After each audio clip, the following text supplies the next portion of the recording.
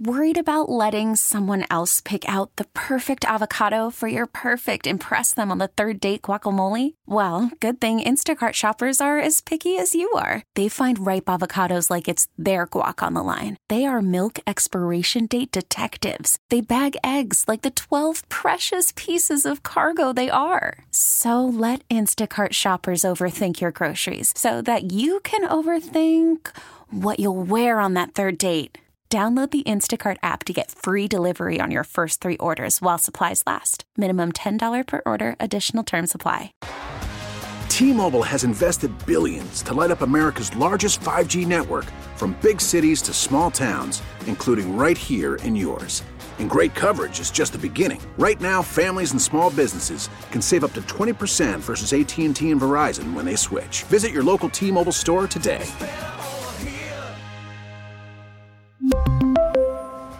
Plan savings with 3 lines of T-Mobile Essentials versus comparable available plans. Plan features and taxes and fees may vary. Now it's Gabe time. Gabe Kuhn. Gabe Kuhn was one of the great little trivial nuggets in all of football bios. His grandfather was the inventor of the Easy Bake Oven. Like a boss. The best lineman on the radio. Well, the only lineman on the radio. It's Gabe time. Game time. We're ready. The Gabe Kuhn Show. 92.9 FM. ESPN.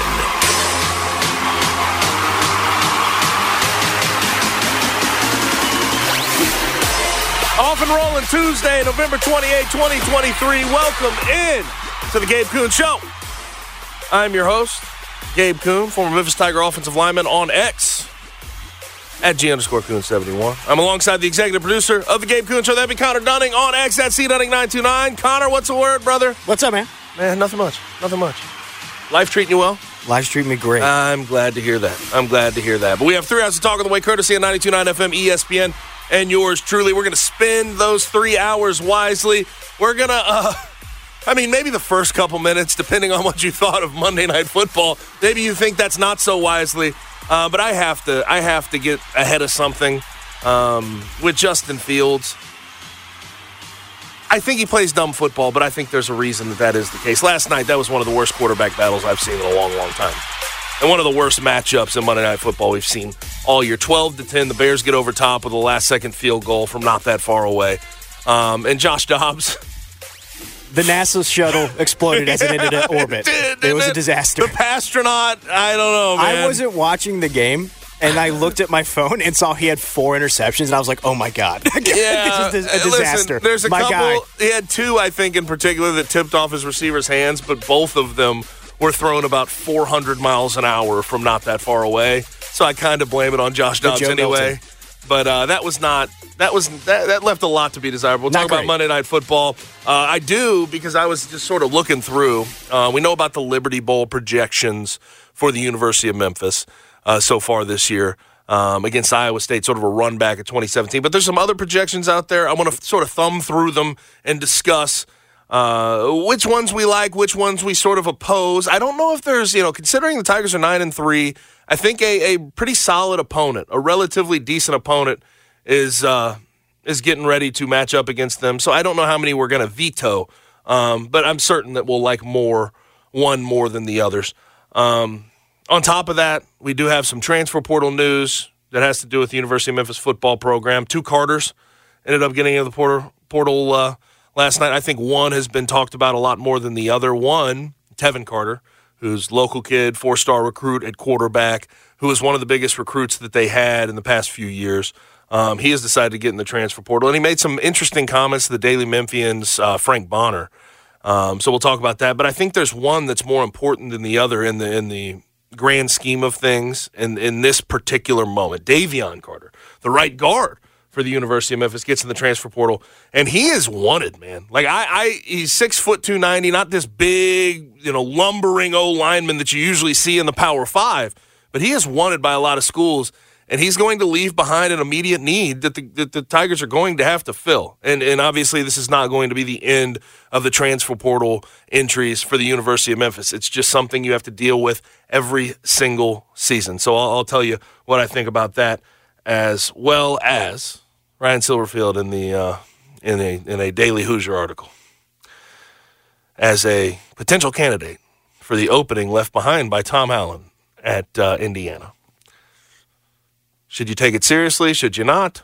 I'll let you know that as well. I'll take a trip around the NFL at 5:30, small talk at 5:50. Very interesting small talk out of the NHL. We don't talk a lot of NHL, but the Blackhawks have a very interesting situation on their hands that I want to keep you abreast of. And then at 6:30, we'll hop into the Blitz, where what would you say, Connor? Has there been a tone shift from Aaron Rodgers in his Tuesday hit with Pat McAfee today about returning to the field? I would say there was. Yeah. I think there was a tone shift today, but we'll discuss that once we get to the Blitz. As far as guests are concerned, Jeff Calkins, per normal, from the Jeff Calkins Show on the Daily Memphian at 5 o'clock. And then at 6 o'clock, as is customary on a Tuesday, my guy who I do a podcast with called the On the Bluff Pod. You can find it at Apple, Spotify, full-length video version on YouTube. But it'll be Christian Fowler from Bluff City Media. And we'll talk a bunch of Tiger football, Tiger basketball, and we'll get you all the latest news there. Now, Monday Night Football last night left a lot to be desired, to say the least. That was not a fun game to follow in the slightest. I tried to watch it, cover to cover, but it became laborsome at a point.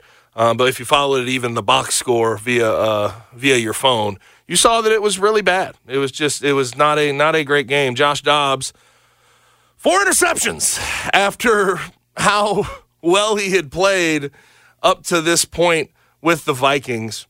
There's no good way or easy way to talk about somebody having 4 interceptions. And ultimately, I think a couple tipped off his wide receiver's hands, although he did throw them 400 miles an hour to a guy who was about 5 yards away, and he didn't really throw catchable balls. But a couple of them may or may not have been his fault. But that was an implosion. That was a pure implosion from Josh Dobbs. And if you've been following along, this is kind of sad when you think about how we've been talking about him the past few weeks since he's been a Viking and he has been performing well. Josh Dobbs took over for the lead, most turnovers for a quarterback this year, over Josh Allen, over Sam Howell. He has 17 now. That is not a good number, not a good mark for him to have if he wants to continue to be the starting quarterback for the Vikings. Now, Kevin O'Connell was asked about it after the game, the head coach for the Vikings. He said, we're going to take a look and evaluate and see who we want to throw in there next. I think that's probably a good way forward for the Vikings, who sit at 6-6, still want to make the playoffs. Now, on the other side, Bears ended up winning this game 12-10. One of the most interesting stats about the Bears, they're 3-1 in primetime games this year, 0-7 everywhere else.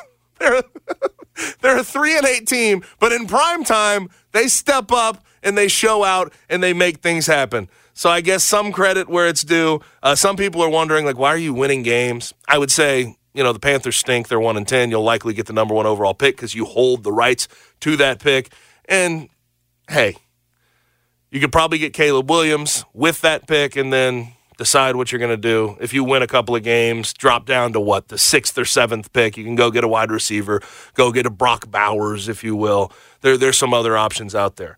Now, Justin Fields was no good either last night. You look at a 12-10 game, quarterbacks just struggle generally in a 12-10 game. There's not a lot of offense. But Justin Fields had 2 fumbles, completely inexcusable. And I'm going to be honest. If you just watch him play week to week, he plays dumb football. Doesn't tuck the ball away, forces the ball into tight windows when he shouldn't, doesn't read the whole field all the time. Now, that being said, there's no doubt in my mind, as much as we've seen the negatives of Justin Fields, he is a product of his environment. He is. Luke Getsy, Matt Eberflus, what they draw up as far as offensive game plan is truly and obviously pitiful.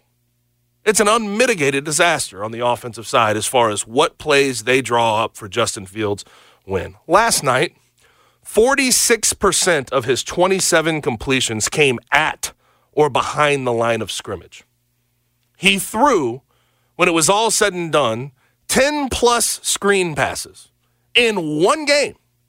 10-plus screen passes in one game, including 2 tight end screens. You run a tight end screen every 3 weeks, not 2 in one game. And as far as screen passes are concerned, if you're a good offense and you're trying to throw a defense off, that's when you throw in a screen pass. You want to catch them in a blitz. You want to see if you can sort of dump it off and get your running back or whoever your runner into open space. Running 10 plus of those in a game, that's embarrassing. You should run maybe 2, 3 at the most. At the most. But that's what they did, and that's what they have continued to do consistently. And then the reason I really think he's a product of his situation is when it came down to go winning that game, when they needed to win that game, what did they do? They threw a skinny post to DJ Moore in clutch time. And it was a dot right there to DJ Moore, set them up for the field goal to go win the game. And it was the main play on a game-winning drive that Justin Fields ultimately delivered on time, on target, perfectly. So I now that I've given you all that information about the Bears' game plan, I want to go back to the fact that I do think Justin Fields plays dumb football. With that, with the information I've given you, does it kind of make sense why he plays dumb football? If you're a quarterback in this league, I say this all the time, you need to be put in good situations by your staff. They need to understand what to do with you, when to do it, and put you in situations that are not losing situations. The Chicago Bears offense right now, with Luke Getsy running it, is a losing situation. I think Justin Fields is a fine quarterback that has not gotten enough development, that has not gotten a good level of coaching behind the scenes that leads you to be a solid quarterback in the NFL. And I don't think that's a fault of his own. It's frustrating because I don't think he's going to continue to be a starter in this league. He's going to have to prove himself somewhere else. If the Bears go get Caleb Williams, they may ship him off for some picks. Somebody else is going to take a flyer on him. But I feel like he's been done a disservice every step of the way in a Bears uniform. And it's frustrating to watch week to week. It really is.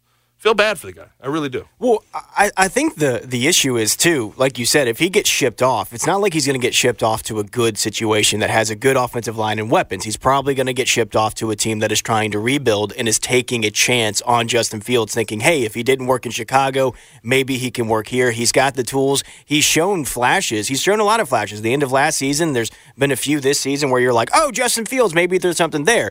But like you said, the Bears haven't given him any opportunities to be successful, and it has kind of bled into the way that he plays. Yes. It's like the Bears... He's trying to make plays constantly because the plays that are drawn up for him, that are called for him, are not good enough. Right. They don't win ball games. And we have no idea what his arm talent is because, like you said, they just screen constantly. I saw a tweet out there that said, the Chicago Bears saw him throw a 70-yard screen to DJ Moore in the preseason, and that's just what they've been doing the whole year, thinking it's going to happen again. And it's just... he had 27 completions last night, and 3 of them, count them, 1, 2, 3, were 10 yards or more. It's crazy. When you look at the passing chart, it's nuts. They don't push the ball downfield, and even he only had 2 incompletions past 10 yards last night. Everything is within 10 yards or behind the line of scrimmage. It's unreal. It's not fair to do that to a quarterback who has to prove that he has arm talent, who has to prove that he can be a viable starter in this league. And here's the facts of what he's done so far this year. He started 8 games. And he has completed 64, going on 65% of his passes, 1,500 yards. He has 12 TDs to 6 INTs. He's fumbled the ball a lot. He's ran for a few yards as well, a few hundred yards as well. But the stats don't tell you that this is some, unmitigated disaster at quarterback. The disaster falls in the lap of the offensive play caller and offensive game planner, Luke Getsy, that is on staff for the Bears. It's tough. It's tough to watch Justin Fields have to deal with that every single time out. Now, I was looking up some bowl projections last night. When it came to the University of Memphis, and I sort of go to the places that I really like that are a little bit more, on with their projections, have a little bit more inside information, not just some randos. So I went to 247 Brad Crawford. Brad Crawford picked versus Iowa State in the Liberty Bowl. Brett McMurphy, same thing, picked versus Iowa State in the Liberty Bowl. Now, there's a couple of other ones. I went to ESPN, Kyle Bonagura and Mark Schleybaugh. Bonagura picks versus James Madison in the Gasparilla Bowl in Tampa Bay. Schleybaugh picks versus Miami in the Military Bowl. And then Jerry Palm, who's really good at these things from CBS Sports, versus Virginia Tech in the Military Bowl. So it's really Military Bowl or Liberty Bowl, the Gasparilla Bowl sort of on the outside. Gasparilla Bowl might end up being, Central Florida or South Florida, or Central Florida playing South Florida because they can sell tickets to that, a rivalry game, and it's close for both fan bases. So I think that may be how it ends up. But I'm going to be honest. Whether it's Iowa State, James Madison, Miami, Virginia Tech, I like all of these matchups. What I like a little bit more is the in-town flair of the Liberty Bowl. The AutoZone Liberty Bowl has done a lot for this city. We've seen them playing it once, and this could be sort of, you could paint it as a rematch of 2017, and I think there's a little bit of extra flair there. Yeah, I'm 100% rooting for the Tigers to be playing in the Liberty Bowl because that's a game that, we would absolutely go to, me and my wife and probably my family, because you want to support the team in a bowl game. You have a chance to win that 10th game. It would be a big-time opponent with Iowa State. You do want to get that revenge for 2017. I was in the Liberty Bowl when that happened. I was heartbroken afterwards. I got sick as a dog, too. So not only did we lose the game, I got sick, too. It was cold that day. It was cold that day. Dude, it was so cold that day. So, yeah, I'm absolutely rooting for them to be playing at the Liberty Bowl. Yeah, and, if it ends up being against James Madison, some people will look at that and sort of poo-poo it, where James Madison's a good team. How much do you gain from beating them? I think with all that has happened around James Madison, people will actually have some care. It'd be a cool game. People will care about that game. That is a double-digit win team from a lesser conference that you want to compete with at the top of the group of 5 at this particular moment. It would be a nice little matchup. I really do believe that. Virginia Tech doesn't give me a whole lot of it just doesn't intrigue me all that much. You go to the Military Bowl to play Virginia Tech. I'd say in this order, I'd want Liberty Bowl versus Iowa State, Gasparilla Bowl versus James Madison. Of these, I've already mentioned. Military Bowl versus Miami, and then Virginia Tech on the bottom of that list. Interesting matchup against Miami. I think Miami is a better team than their record shows this year. If Mario Cristobal did not completely blow up in that Georgia Tech game and run the ball, they fumbled. Georgia Tech had a last-second heave from Haynes King into the end zone. Their season would have gone a lot better. But that would be an intriguing matchup, no question, with a premier team, with a team that has a solid, it is one of the greats in college football history. Now it's fallen off a map a little bit, but everybody knows the U and Miami and what they can bring to the table. Yeah, the branding of that game would be a ton of fun. What I like about all of the potential matchups, though, is that I think the Tigers can win every single one of them. You know what I mean? I definitely think that they could beat Virginia Tech. I definitely think they could lose every single one of them, too. They could. But I think that I will say Ryan is undefeated in bowl games so far, so he wants to definitely keep that unblemished record. But I think ultimately most people, if we're being real about where you want to see them, the ease of travel, ticket sales, having a successful bowl game, it would be in the city in the AutoZone Liberty Bowl. Without a doubt. Now, I wonder how many tickets ultimately they'd sell. I think somewhere around 12,000 is what they would want to sell from the University of Memphis side. I think that was close to what they sold in 2017, 12,000 to 15,000. I don't know if they'd be able to get that type of number because we know in Memphis when it's cold outside, sitting in an outdoor stadium may not be the most intriguing thing for a lot of folks. But I think that's where I ultimately want this thing to end up. And it feels like, considering the SEC, all of the losses that left them with not enough teams for the Liberty Bowl, it feels like this is one of the most likely scenarios that could play out. At this point, to me, it would be surprising if that's not how it worked out. Because like you said, I think the University of Memphis and the Tigers are, without a doubt, a better product than any of the 5-win SEC teams. Like, you don't want to see that. You don't want to see any of the lesser SEC teams, I think, in this game when you have an opportunity to have the hometown team there. Yeah, and they can't go there. But I know that the Liberty Bowl, I think if Memphis ends up in it, this would be 3 of the last 6 years that not the University of Memphis, but an AAC team or a team that's not SEC would make that game. And I'm not sold that the people at the Liberty Bowl love that. Probably but at the same time, you have to deal with the hand that's dealt to you. And I know you try to please corporate donors and people that donate, and people that put that game up, AutoZone in particular. But at the same time, I don't think the AutoZone Liberty Bowl folks can really control all that's going on in the SEC with the 3 teams they needed to win last week not winning. You just can't control that. Now, Memphis had a couple of transfer portal outgoing transfer portal guys, Tevin Carter and Davion Carter. We'll start with Tevin Carter. I thought it was interesting when he talked to Frank Bonner from the Daily Memphian. He said, honestly, I'm just doing what I was told as far as leaving concerns. And we see this a lot. Obviously the most out there example of this is, Deion, Coach Prime, before the year when he got to Colorado, basically saying, I'm bringing my baggage and it's Louis. And, at some point, you guys need to find greener pastures. I'm going to bring in guys to replace you. That's the most out there version of this.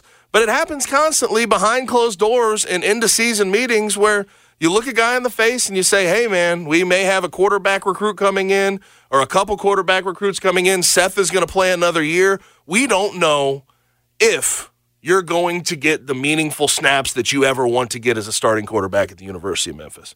And I think it's good to be honest in those situations, but it's also sad to see a hometown kid who was a big recruit, 4-star guy, all the physical attributes in the world, move on elsewhere. And I know this was the more discussed of the 2 transfers yesterday.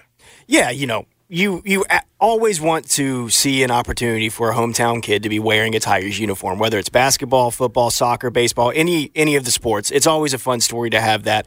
I was a fan of Tevin Carter. I think when he stepped in and, when Seth got hurt this season, he did a good job. He showed some signs there, and I think there was some hope that whenever Seth is ready to move on, Tevin's going to be ready to step into that role. But I also understand that, they may be bringing in somebody. Seth, it seems like, is coming back for another year, and it may just not be the best thing for Tevin to stay at the University of Memphis. It's an unfortunate thing, but I wish him the best wherever he goes, and I do think that he has a chance to be successful wherever he goes. Yes, I do. I sort of wonder what level that will be. There was a point, like Tim Cramsey also gave a quote to Frank Bonner, basically saying at points when Seth was going through his injuries this year, looks like Tim Cramsey, the OC, was comfortable with putting Tevin in there, and you saw that in the South Florida game. Right. He delivered, and then game after that, not so much, 0 for 1 with a pick. But Tevin Carter has a lot of ability, a lot of natural ability, hone in as a passer, and I think he could be a good quarterback at this level. There's no question about it. The other guy that I'm more concerned about leaving as of yesterday is Davion Carter. And to be fair, I did not realize how wanted he was on the national scale. This is a guy who somehow has turned himself from JUCO recruit at Northwest Mississippi into a guy who's likely going to receive recruiting attention from Oregon, from Penn State, from Florida State, all these different schools. Now, he's 6 foot 290. He was one of the most consistent guys up there. He's a Pro Football Focus legend as far as how he graded out this year, and he's strong as hell. He's strong as an ox with a really good center of gravity with his height and his weight. I think wherever he goes, he's going to end up playing center. But here's what he leaves behind, a right guard spot that is going to be vacant at the time being. And he was consistent as all get out. He started all the games this year, all 12 games. And he brought a different level of intensity and I think synergy to that offensive line that they had been missing for a while. And people will say, you can go into the transfer portal. You can go into recruit O-linemen easily. They're a dime a dozen. You can find somebody. But in the end of the day, it's hard to find somebody with a talent level that you like that will also mesh with the pieces you have here. This was going on 3 years of consistent offensive line play with all these guys playing together to get them to the point where they could block and pave the way for a 1,000-yard rusher, block for Seth Hennigan and keep him upright more than they didn't. This took a while to build up the offensive line play that they had this year, which is still not on the level that it should be, but it was definitely improved. And losing a guy like Davion Carter, a guy who likely, you could view as an anchor, that's massive. That is a lot bigger than people will make give credit for. I know that, coming from my mouth, being an offensive line guy, some people may say in one ear, out the other. I'm telling you, this is a lot more important than it looks like on the surface. Wait, you're telling me that a backup quarterback leaving is not as important as a starting right guard when you have a 1,000-yard rusher and an offense that actually looked like the offense that we expected this season? Yeah, it's a huge loss. I don't understand the people that were trying to make the arguments that it is easy to replace an offensive lineman in college football. It is not easy to replace an offensive lineman in college football. I've said many a time, being on this show with you, I have watched football games differently, and it is won in the trenches. Go ask Colorado how hard it is to have offensive linemen. Right there. Oh, and with Colorado, we're talking about transfer portal. They've had a bunch of guys leave. Yes. They not transfer portal, more decommitments. They had one guy, a linebacker, leave today, but they've had 3 guys decommit in the last 2 days. 3-star running back Jamaris Wilder, 3-star quarterback Danny O'Neal, 4-star quarterback Antoine Hill Jr. Like, they are not doing well at this moment. And really what it comes down to, I don't know if you saw this story, Connor, but Shedeur Sanders, you see, he has a fractured back. He has a fractured back? I did not see that. He's the most sacked quarterback in college football. Shedeur Sanders has a fractured back because of how hard it is to bring in O-linemen consistently that can get the job done. He just got hammered every single game, and I feel bad for him. I really do. I hope he can make a full recovery and be all right, but I think there's also a story about sort of him and insurance policies. I know Travis Hunter and him tried to get an insurance policy, but there's a lot of different things that go into that have definitely hurt him. But most sacked quarterback in college football, Shedeur Sanders fractured back. That's brutal. But the transfer portal is kind of nuts already. But the amount of concern we had 2 to 3 years ago about outgoing transfer portal additions is not the same type of free. We really need new phones. T-Mobile will cover the cost of 4 amazing new iPhone 15s, and each line is only $25 a month. New iPhone 15s? It's better over here. Only at T-Mobile, get 4 iPhone 15s on us and 4 lines for $25 per line per month with eligible trade-in when you switch. Minimum of 4 lines for $25 per line per month with autopay discount using debit or bank account. $5 more per line without autopay, plus taxes and fees. Phone fee at 24 monthly bill credits for well-qualified customers. Contact us before canceling account to continue bill credits or credit stop and balance on required finance agreement due. $35 per line connection charge applies. See T-Mobile.com. Call from mom. Answer it. Call silenced. Instacart knows nothing gets between you and the game. That's why they make ordering from your couch easy. Stock up today and get all your groceries for the week delivered in as fast as 30 minutes without missing a minute of the game. You have 47 new voicemails. Download the app to get free delivery on your first 3 orders while supplies last. Minimum $10 per order. Additional terms apply. After the end of a good fight, you deserve an ice-cold reward. Modelo is the mark of a fighter. You've earned this rich golden lager with a crisp, refreshing taste. Because you know, the bigger the fight, the better the reward. You put in the hours, the energy, the tough labor. You are a fighter, and Modelo is your reward. Modelo, the mark of a fighter. Drink responsibly. Beer imported by Crown Imports, Chicago, Illinois. Out you have these days. If you have a mass exodus, that's a different conversation. But if you have, a few guys get in the transfer portal, let's say at the University of Memphis, that want to find greener pastures, go to a Power 5 conference, make a lot more money through NIL, you just don't freak out as much. You can't really sit and harp on that. And I know that this staff here at the University of Memphis understands that as well. Yeah, I mean, we've seen them be able to adjust to it. And when you lose guys, they're going to be, you check the portal, they're going to be there. But the good news for the University of Memphis is that, you are kind of stuck between the Power 5, but being the cream of the crop of the Group of 5 where you are right now. So guys are going to want to leave lesser schools to come to Memphis to maybe try to jump to another school. And you got to be okay with being that type of school, especially in football, until you become that, the top of the cream of the crop that you think that you can be, that we've been the past 10 years. You know what I mean? It's kind of what Penny's been doing with the basketball team. He's like, if you want to leave a lesser school, get some more attention, come to the University of Memphis, we can bring this thing together and get something going here. So, yeah, it's unfortunate. You don't want to see it, but at the same time, there's no reason to panic about it. Now, with the transfer portal, a couple more things before we go ahead and get to a break. Michigan State has lost all 3 scholarship quarterbacks with the news that Jonathan Smith is going to Michigan State. Not great, but I think Jonathan Smith will find a guy. Tyler Van Dyke from the University of Miami, who I never understood the ridiculous NFL draft hype with him. I get he's 6'5", 230, and I get he's got a rocket for an arm, but it's never actually panned out. But he's in the transfer portal, so he's going to try to find some greener pastures. And there's rumors all over the place. Mike Elko leaving for A&M. Riley Leonard, their star quarterback, could potentially go somewhere.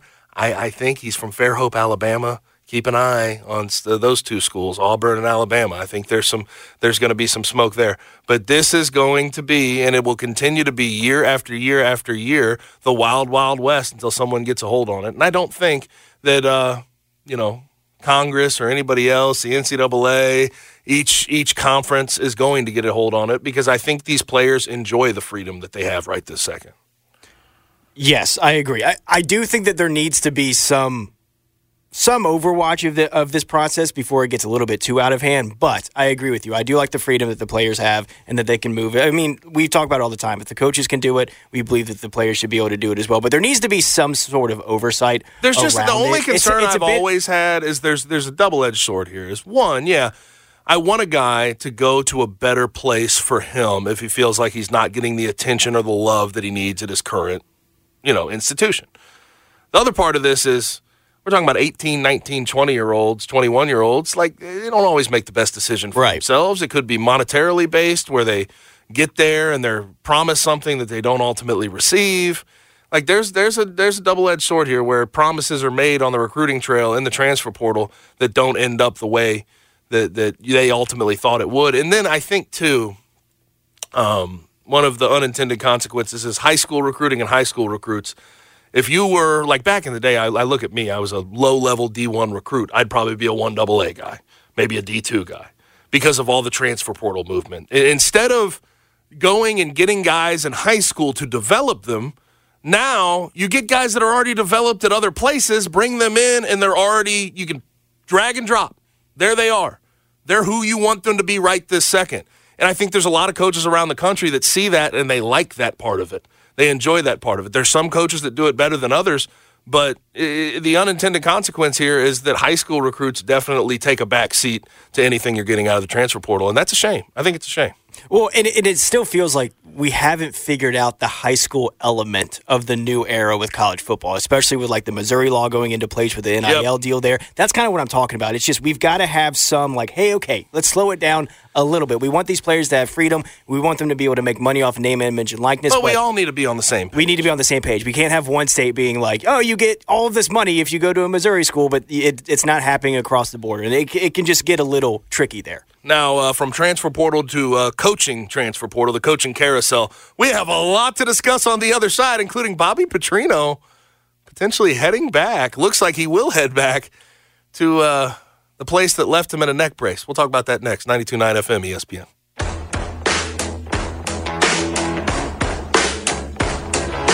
Guests appear on the Smile Center hotline. Now back to the Gabe Kuhn Show, live from the Service Master by Cornerstone Studios on 92.9 FM ESPN.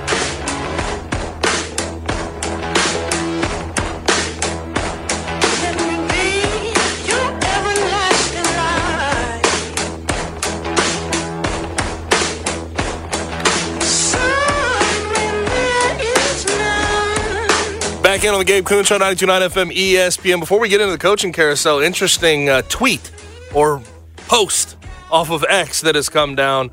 Rock Taylor, who finished this regular season, with 981 receiving yards off 61 receptions, 4 TDs for the Tiger football team. He has gone to Twitter and basically said, posted unfinished business, and he's got the 3 emojis with the salute. So I guess with all of the news of transfer portal, outgoing transfer portal guys, and sort of the rumors about him potentially getting in the transfer portal, finding somewhere else, I guess this is his way of trying to say he's locked in.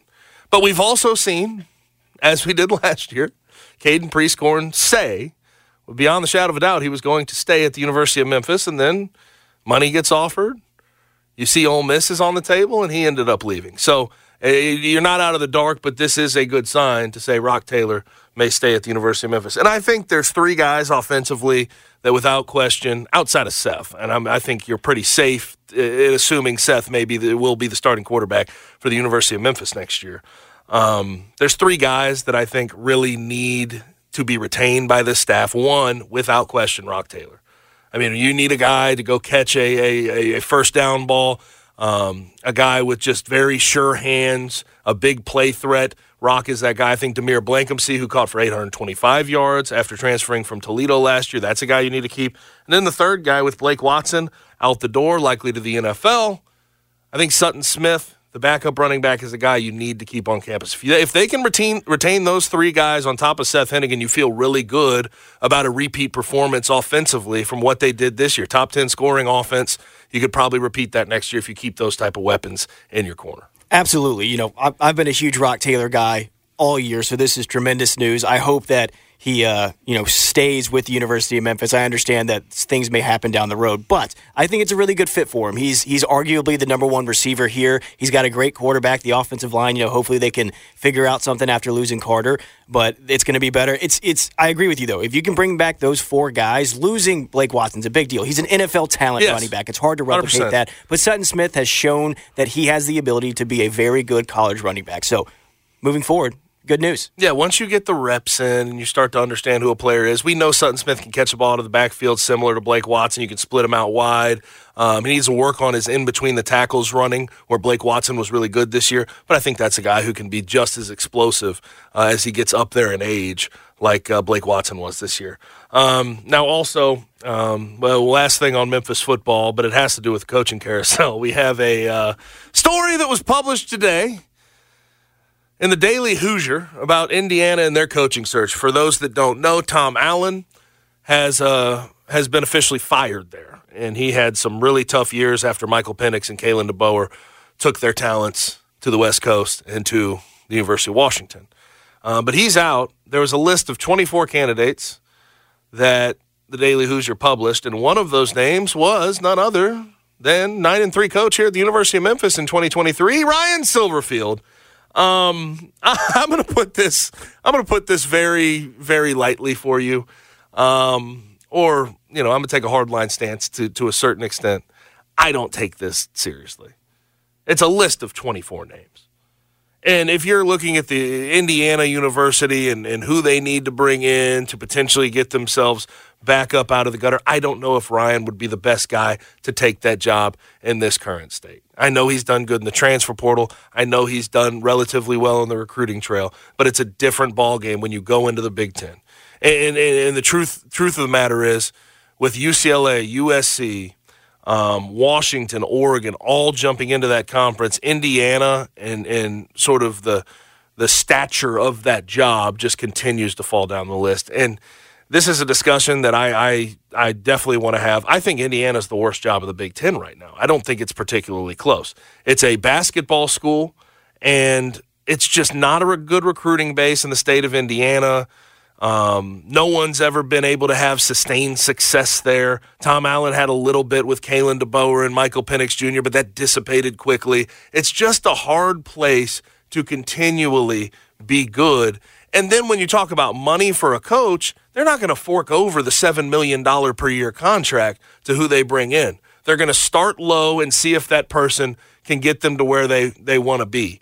And ultimately, if that person does get them to where they want to be, there will be other coaching jobs, whether it be Big Ten, ACC, SEC, that will fork over more money if that person succeeds at Indiana. It is a stepping stone job. It's one of the few stepping stone jobs in Power 5 football right now.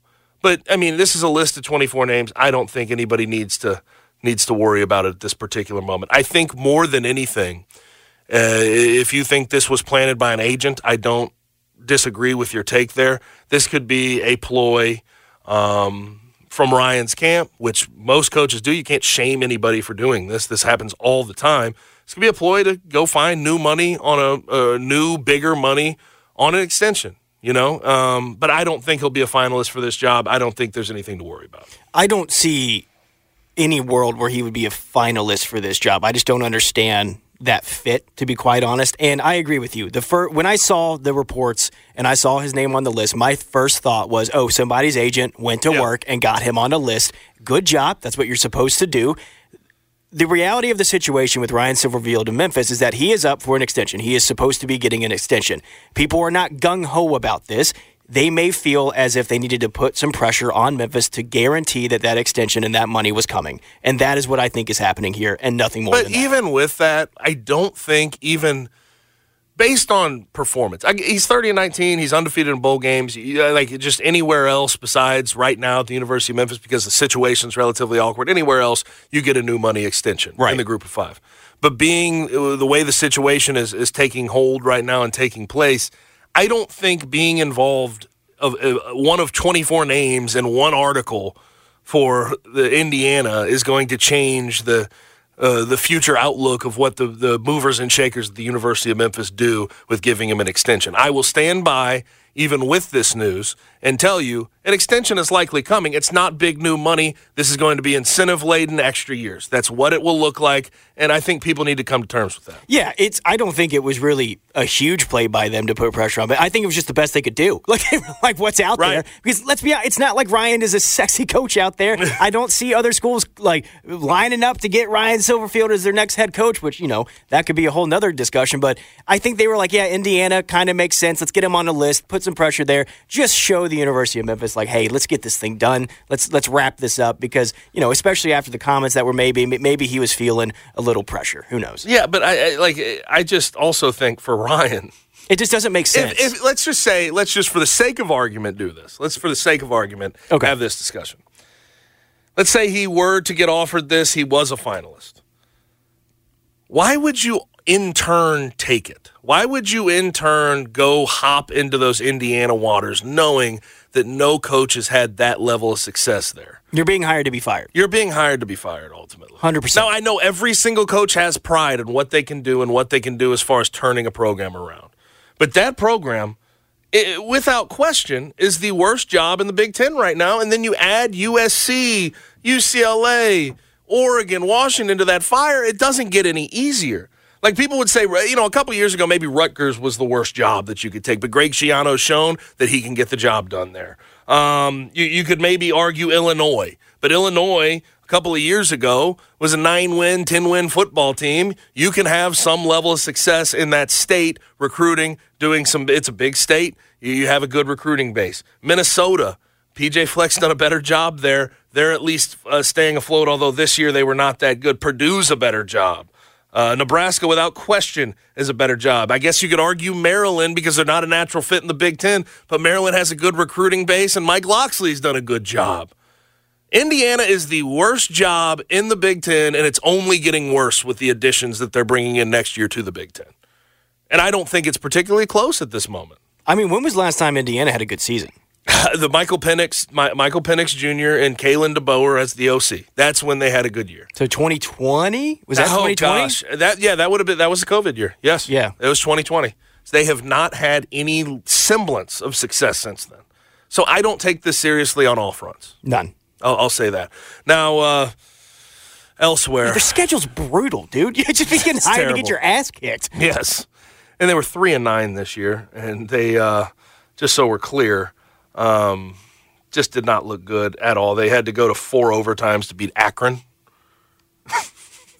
So it is not a fun. We get it. Attention spans just aren't what they used to be. Heads in social media and eyes on Netflix. But what do people do with their ears? Well, for one, they're listening to audio. Americans spend 4.4 hours with audio every day. Oh, and you want the proof? Well, you just sat through this ad that's now approaching 30 seconds. What could you say to a potential customer in 30 seconds? Let Odyssey put together a media plan tailor-made for your unique marketing needs. Advertise with Odyssey. Visit ads.odyssey.com. Job to take, and I just, even if it all went perfectly for Ryan, I think you'd have to sleep on that one a few different nights to decide you're going to take that job. And I guess, with the pressure that's coming from the fan base in Memphis, maybe you jump jobs and go that route because maybe you're disenthused with the way it's gone and you feel like 9-3 is not appreciated. But Indiana is not a job that is worthy of taking at this current state. Let's also be honest about it. Like the honest situation with Memphis is he has earned another year as the football coach for the University of Memphis. And then we can keep having the conversations along the way. So let's say that it doesn't work out. He's got 2 more years on his contract. What I'm saying, though, is like, if he does want to go somewhere else eventually, or it doesn't work out at the University of Memphis, there will be a better opportunity for him to go somewhere than Indiana. Yeah, if he has success in the next 2 years of his contract, or based on an extension, there are other places that may come open that would want him. But I don't see that right this second. None. No. He's going to have to get it right at Memphis before I think any of these Power 5 jobs. Well, not get it right, because I thought this year was a get right year, but get right and have the sustained success before any other jobs really come calling for him. I don't think that Indiana's actually calling for him in some meaningful way at this particular moment. Now, elsewhere, we have Arkansas finding a new OC. They fired Dan Enos during the year, and their offense was horrible. There's no way to hide that. So they're bringing in none other than the guy who had a neck brace on last time he was at Arkansas and had to get fired because of it. They're bringing in Bobby Petrino to be the offensive coordinator at the University of Arkansas. I don't even know how to fathom this in my brain. He's a good offensive coordinator. Thought he made some positive strides with that A&M team. Had some things work against him. Defense wasn't that good. Connor Weigman got hurt early in the year. You had to go to Max Johnson. Max Johnson gets hurt. You have to go to a third-string quarterback. There's some things that he had to deal with this year, but I thought he improved upon what that offense did in 2022. I think it's a good hire in theory, but it also, Sam Pittman making this hire, I think, is a little bit strange. It's a guy who wants to keep his job, and I feel like Bobby Petrino could be the type of guy that's waiting in the wings to be some type of interim coach, maybe be a full-time option. If they're bringing him in right now, what's saying they won't hire him again as the head coach? And we know that Sam Pittman is right there on the hot seat. If it doesn't go good to start the year, doesn't go well to start the year next year, Bobby Petrino could step in and be an interim coach and maybe sort of help that team along, and he'd probably be in the running to take the full-time gig. It's a strange hire when you think about the history of, and I'm going to put it in air quotes, motorcycle accidents and neck braces. E2 Petrino coming soon to Arkansas. It's coming. It feels like you hired your replacement, to be quite honest. It's because the fans love him down there. They do. They do. And if he's going to be there and they're struggling next season, the conversations will happen very quickly. And one thing that Arkansas is going to have to deal with right this second, too, is KJ Jefferson. There's been some smoke about him potentially leaving Arkansas. You got to keep him on campus if you want to have a successful offense. I don't care who you are. You have to keep KJ Jefferson on campus. And I think, Bobby Petrino could have some success with KJ Jefferson. He'd know how to use his legs. He'd draw up the pass concepts that he's good at, short, intermediate, maybe a couple of on-cork shots, but you have to use those legs like Dan Enos was not able to. But Bobby Petrino back in Arkansas, that's a wild, wild story, and I'm so glad at the timing of it, Connor, because Ty Richardson from ESPN Arkansas, Big Hog guy, is going to join the show tomorrow, and I'm sure that will be a point of discussion. Also, we have Dana Holgorsen getting fired at Houston after being 31-28. I hated what he did during COVID. Right, you remember the De'Aaron King conversation? Well, he sat him out for the rest of the year, hoping that he'd come back. He ends up transferring to Miami, so that never worked out. Ever since then, I have been sort of off the Dana Holgorsen trade, but a 4-8 year definitely proved that it was done for him. And you know the name that's coming up in those conversations, the betting favorite to be Houston's next head coach is Cliff Kingsbury. I think that'd be a very good hire. I think that would be a fine hire, but find a defensive guy. We've seen this before. That's also His true. offense will be high-flying. He'll find a quarterback that wants to play for him. He's young. He's exciting. He's fun. He's got the air raid concept going. It's good for the Big 12. We've seen that offensively. But find someone who can coach defense. Or Cliff Kingsbury will be out there. He'll be left out to dry. He'll leave himself out to dry. Because he is not a guy who really helps his defensive coordinator with the pace, with the space, with how fast-paced the games will go. That does not lend itself to defensive football. He's got to find a guy who fits that type of scheme if he ends up getting hired by Houston. But also a couple of other names, like one of the names that really popped up for that Houston job was Willie Fritz at Tulane, and I'm curious about that. Willie, as much as I like Willie Fritz as a coach, everyone remembers the last couple of years with Tulane at the top of the group of five. They tend to forget about 3-9 and 4-8 and 5-7 years before that at Tulane. Tulane did a good job of sticking by the guy. I'll give him that credit. But it took kind of a perfect storm of Michael Pratt showing up, Ty J. Spears, you have Mekhi Hughes now. They had good defensive coordinator for years and years and years. It took a relatively perfect storm for him to have success at Tulane, and he's also well into his 60s. I don't know if I'm in the Power 5. I don't know if I go and hire a guy like Willie Fritz because I think there's too many questions and not enough answers. I think you can win ball games with the guy, but how many ball games are you going to win in the Power 5? He's not a guy at his age that's very interested in going and getting 4- and 5-star talent. He's not going to hit the recruiting trail. You don't have people lining up at the door to play for Willie Fritz. And that's what you need to have success at this type of level. I think Willie Fritz is a good coach. I think he should be in line to get extensions, to get boosted up, his contract boosted up. But I would be a little bit, if I'm at Houston, if I'm at one of these middle-of-the-pack Big 12, Power 5 schools, I'd be kind of worried about hiring a guy like Willie at this point in his career. I think it would be more of a risk than people are making it out to be. 2-10 in 2021. Yeah. 2-10. Everybody remembers these last 2 years. Everybody remembers them beating USC in the Cotton Bowl. They forget 2-10. They forget a couple of years ago Memphis getting to 6 wins by beating them at the Liberty Bowl. Like they forget about the bad that had to come before Willie Fritz turned it into good.